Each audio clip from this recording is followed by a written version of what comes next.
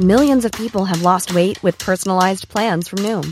Like Evan, who can't stand salads and still lost 50 pounds. Salads generally for most people are the easy button, right? For me, that wasn't an option. I never really was a salad guy. That's just not who I am. But Noom worked for me. Get your personalized plan today at Noom.com.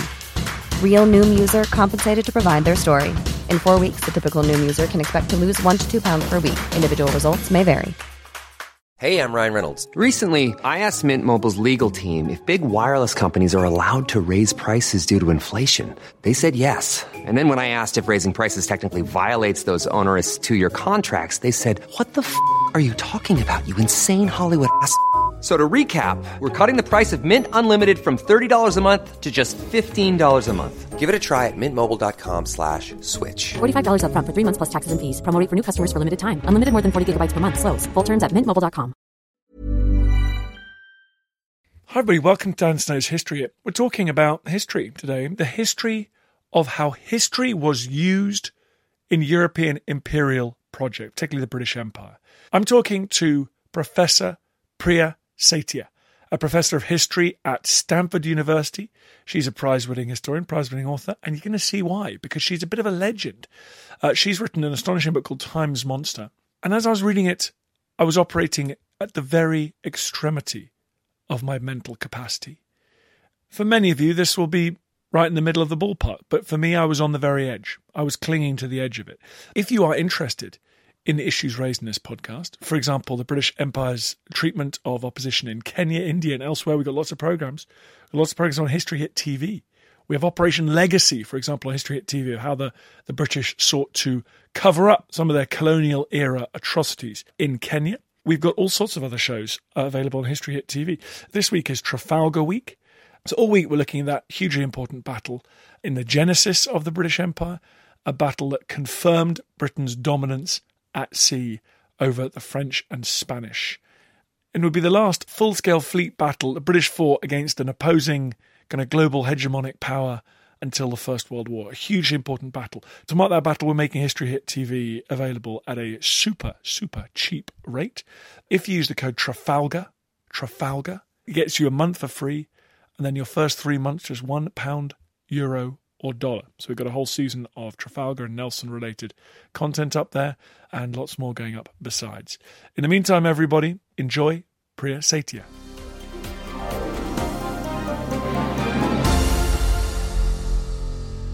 Priya, thank you so much for coming on the podcast. Thank you so much for having me. This book blew my mind. Can I ask you, I know you say it is not a history of history, but I found your discussion of the journey we've all been on since Thucydides and Herodotus on this kind of history journey. Could you tell me a little bit how you see the idea of history developing, just briefly, in the last 3,000 years? I'm sorry for that big question, but it's so good I can't let you go without it. And your first chapter was so good. No, I mean, so we've always been telling stories about our past, right? Every civilization does it, and every civilization has always done it. But the way we do it, the purpose of doing it shifts over time. So if you look at Herodotus, it's a history, and he's considered the father of history, but there's fable mixed in there. Sometimes God intervenes directly in the world. Thucydides is different. Well, he's sort of taken as the father of modern history, I guess you could say, in the sense that he's trying to tell a story without God intervening in the world, where human events just build on each other. But those two works didn't necessarily shape how history was written, since then, right? Those works are lost, they're rediscovered, they're translated, they have different influences in different parts of the world. But what happens is, in the Enlightenment, these philosophers in Europe are trying to think of a way to understand history where it has meaning and purpose. Because if human events don't have meaning and purpose, then you're just stuck looking at the horrible human condition, right? And the horrible things that humans always do.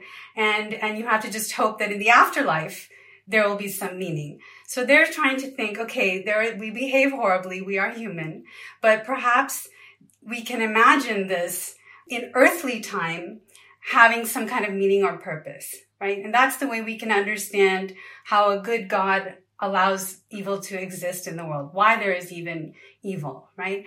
And so what they decide is that, okay, God does not intervene directly in the world, But he exercises a kind of providential care so that we know that we shouldn't panic. We shouldn't even object when we see something that seems evil occurring, because it may be that in the long run, it has a very productive effect. And so this new way of thinking about history in the 18th century, the argument I make in the book is that it changes sort of everyday ethical thought for first people in Europe who are coming up with these ideas, but then it's sort of exported all over the world. Even more than that, you suggest that because of their standpoint, their context, this providential guiding hand from God seemed to be delivering the world into the hands of said Europeans and thinkers. These thinkers were becoming politicians in their own right in many cases, or certainly influencing politicians. And so history is a way of justifying the present arrangements. Yeah, so in the 18th century, Britain, for instance, is almost always at war. And some of these thinkers are looking at this and saying, war doesn't seem to be a very good thing. A lot of people die. It's destructive. But maybe it's a necessary evil, right? Maybe in the end, this is going to do something for the better, not for Britain, but later on then they start adding on this idea that for the world as well, right? And in fact, Britain wins all but one of those wars, and British power expands steadily. And then these people at the turn of the 19th century are looking back and thinking, yeah, we were right. This has worked out well for the nation, and this is a providential project, the expansion of British power. And from that point, all kinds of decisions relating to the spread of British power, even when it meant destruction on the ground or even the destruction of entire peoples at times, right? All of that can be justified by the idea that we're fulfilling a historic destiny, that in the end, it will be vindicated in time. We can't judge it right now. We have to suppress our ordinary kind of moral compunctions about what we're doing. We confess them in our diaries. We write letters to our mothers in which we express this discomfort, but we do it nonetheless because history is asking us to do it. It's very fatalistic, actually. Macaulay, Hume, this idea of Whiggish history, which we still sometimes talk about in the UK, and indeed with contemporary thinkers, I don't know whether it's Steven Pinker or Fukuyama, the big debates is like if everything was just slowly getting the ultimate dialectic, if everything slowly was just getting better. Is that the seeds of that modern impulse that we see there? Yeah, the idea that history must be about progress. This is the birth of that idea. And even Marxists have it in their own version, right? So there's liberalism and Marxism, the Whig interpretation and the Marxist interpretation. And we know that they're on opposite sides in the Cold War. But the fundamental belief, that history is going to be a story of progress is common to both. And what happens is especially as you get into the 20th century, there are historians like Herbert Butterfield is the British historian who actually, I think, dubs it the Whig interpretation of history. And he says, actually, this is totally wrong. I mean, the job of historians is not to look back and judge things in the past, and history's the purpose of human life is not something that's going to come to fruition far, far in the future. It's about the here and now. So there are people who are criticizing this also, even in the 18th century and all the way through the modern period. But as you mentioned with, people like Fukuyama, I mean, these remain really powerfully influential ideas in our kind of popular conceptions of history. Even if within the academy, I think there are more critical views. Okay, so let's get back to empire. Talk to me more about these people that you talk about, whether it's Quaker gunsmiths or people on the crumbling frontiers of empire. That link between their understanding of history and their actions and their ability to justify things that they knew to be unethical at the time. That is a central argument of the book I find so fascinating. Yeah, I mean, the whole imperial project is so many people just feel guilty all the time. It's kind of... And so much is done in the name of atonement for earlier imperial sins, right? So it's this constant effort to catch up with conscience, right? So you have someone like Henry Maine. I'll give you like an example. He's a jurist and a historian who goes to India right after this massive Indian rebellion in 1857, and it takes a year for the British to crush it, and they crush it very, very violently and brutally, blowing thousands of people off cannons. I mean, there's some really horrendous stories. And then Henry Maine goes there determined to fix things. Obviously, something has gone wrong. But when he gets there, he decides that, look, it's too late. We've already destroyed too much.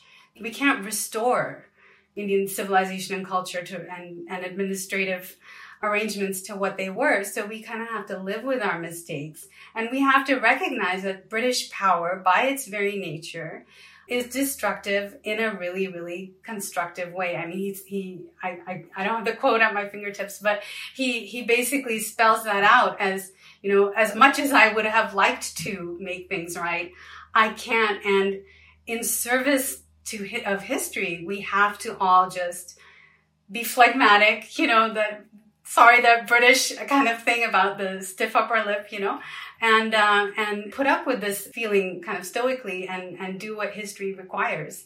This kind of change is going to come to India. We brought it maybe too quickly ourselves, but India was going to change anyway. And so now we have a responsibility to finish the job, as destructive as it might feel and as much as it makes our consciences weary.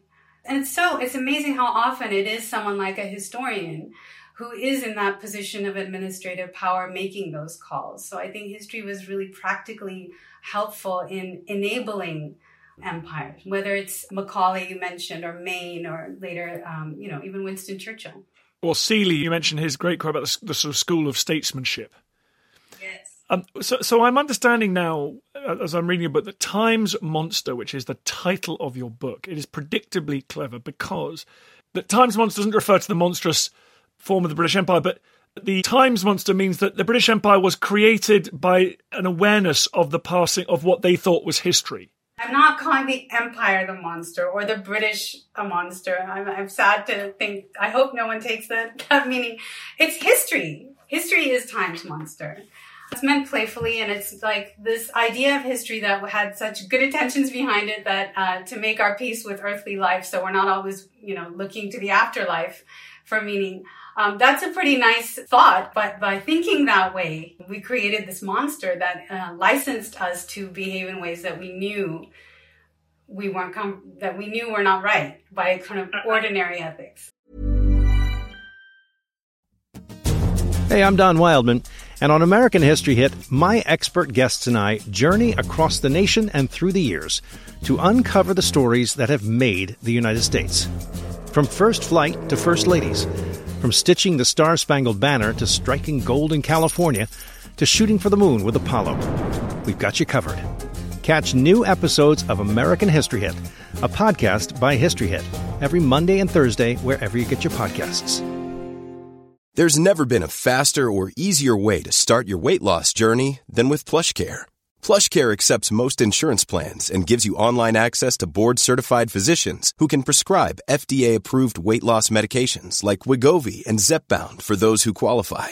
Take charge of your health and speak with a board-certified physician about a weight loss plan that's right for you. Get started today at plushcare.com/weight-loss. That's plushcare.com/weight-loss. plushcare.com/weight-loss.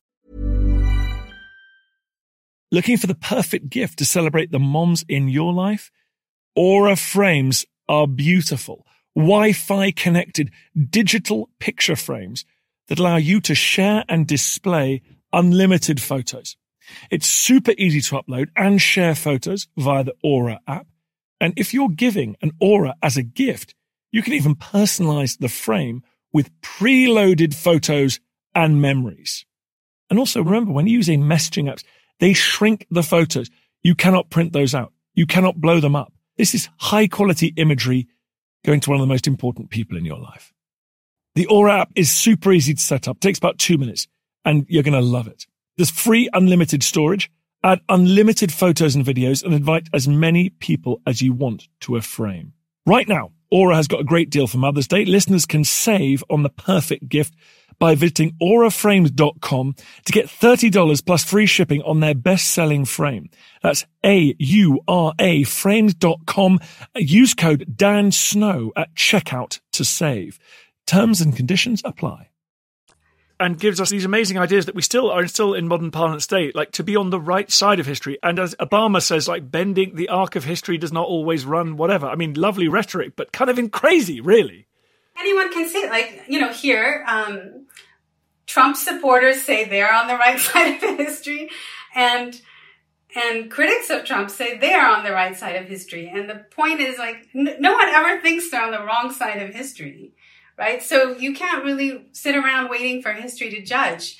And I think it's more important to listen to what historians today are saying to explain how we got here, and then use your ordinary, more, transcendent, non-time-based, ethical idioms to figure out what's the right thing to do. Like, pay attention to the present and not wait for that future judgment. You point out that the historians, I mean, obviously we're recording this in October of 2020, in fact, I think on Columbus Day, or Columbus Day was yesterday, and the Trump White House released an extraordinary statement that's kind of in many ways quite fascist, really, in its conception of Columbus Day and history and revising history.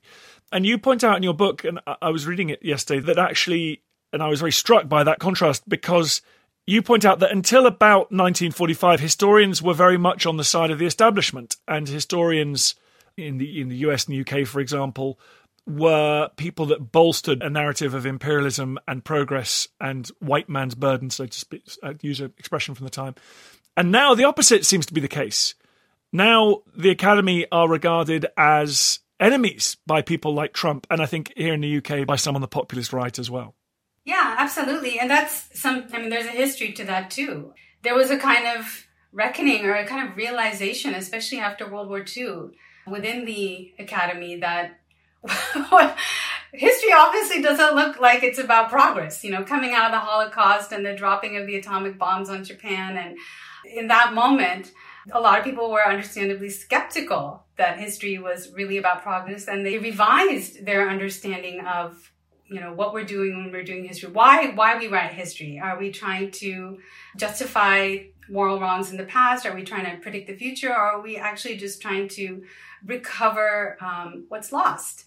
And understand ways of being that we can access through historical sources that belong to the past, and sort of commune with them and recognize our own humanity in that, and the humanity of people in the past. Like, that's a kind of basic human need and function, right? So historians in the Academy also, there was a kind of realization even before World War II, among some British historians also, that, history has been really complicit in enabling empire, and they start rewriting the empire, rewriting the history of colonialism in more critical ways. And so, and there's just more and more awareness of the power of governments and how they can control narratives, and how they have been doing that by co-opting history all along.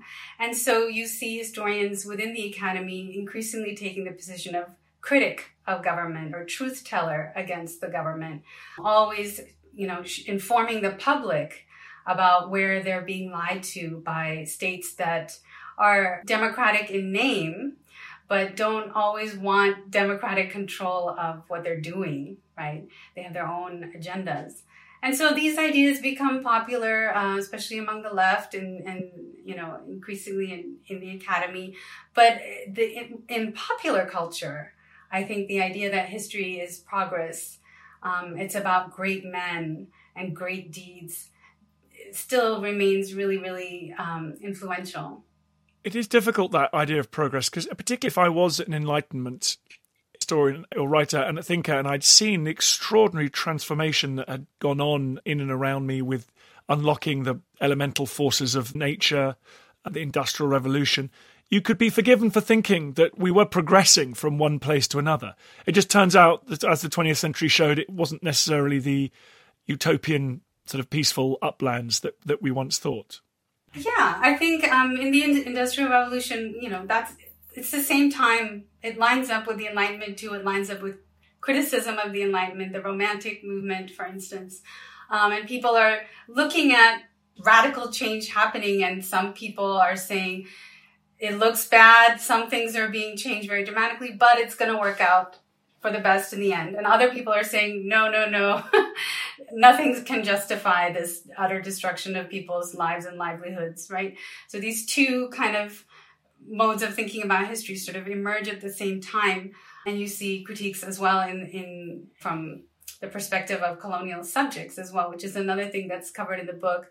But I think besides World War II and the way that ended, I think right now today, the climate change, which you can trace back to the Industrial Revolution, is really what's kind of forcing people to again really question, okay, maybe now time has proved that expectation that emerged in the time of the Industrial Revolution, that this is all going to lead to a really good place, maybe that was wrong because we've gotten to a really scary place. Climate looms, I think, rightly very large in this book because it is a gigantically inconvenient fact for those who still talk about, idea of progress and marching towards the sunlit uplands.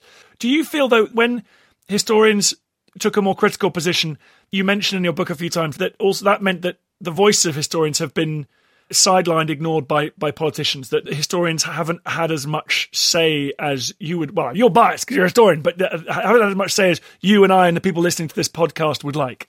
So I think people who are nostalgic for a time when historians were cozy with power like to make the claim that historians on the left, historians in the academy have abdicated responsibility and are not informing public debate the way they once did and the way they should. And I think that is a false claim. I think historians' work can be specialized just like economists' work can be specialized. But just as economists continue to contribute to public debate, historians do too. It's just that we're often taking a more critical position of what the state is doing. So some of the examples I give in the book is that, we had the Iraq War in 2003 in which thousands of American historians wrote a petition through the American Historical Association saying, let's not do this. This is not a good idea. There's no abdication of responsibility. It's just that the government and U.S. government didn't like that opinion and didn't listen to that opinion. And the same thing with, things like, gun control, anything that, immigration, whatever raises a kind of historical question. You'll always find historians speaking about it. The question is whether they're heeded or not. What's the job of a historian today? What's your job? To teach, to explain how we got here, to participate in conversations about the past wherever they happen, in public debate, in conversations about how to address the past going forward. So memorialization, reparations, restitution, apologies, that whole set of conversations, but also to continue what we're doing when we talk about questions of gun control, immigration, so all that stuff. Continue doing that work that we are already doing. But I don't think that we should be waiting for historians to in the future to figure out what we're doing now. I think people should read more history. And I think, historians are not abdicating any responsibility, but there are areas where we could, I hate to use this phrase, but sort of lean in more, and recognize that there are historians who are telling us what the past was like, but popular culture is so full of so many other forms of storytelling about the past, whether it's, Netflix shows or pageants and commemorative events, everyone's own personal memories or passed down traditions. There's like this just vast pool of culture that's grounded in stories about the past. And I really do think these new conversations we're having about memorializations and reparations are just one way where we're forcing a reckoning with the past in a big kind of popular culture way. I really think that's a productive direction. Well, thank you so much. And your book in the UK is called Time's Monster, History, Consciousness and Britain's Empire. Remind us what it's called in the US. Time's Monster, How History Makes History. Oh, it's such an interesting book. Thank you so much for coming on the podcast. Thank you so much for having me. It's such a pleasure.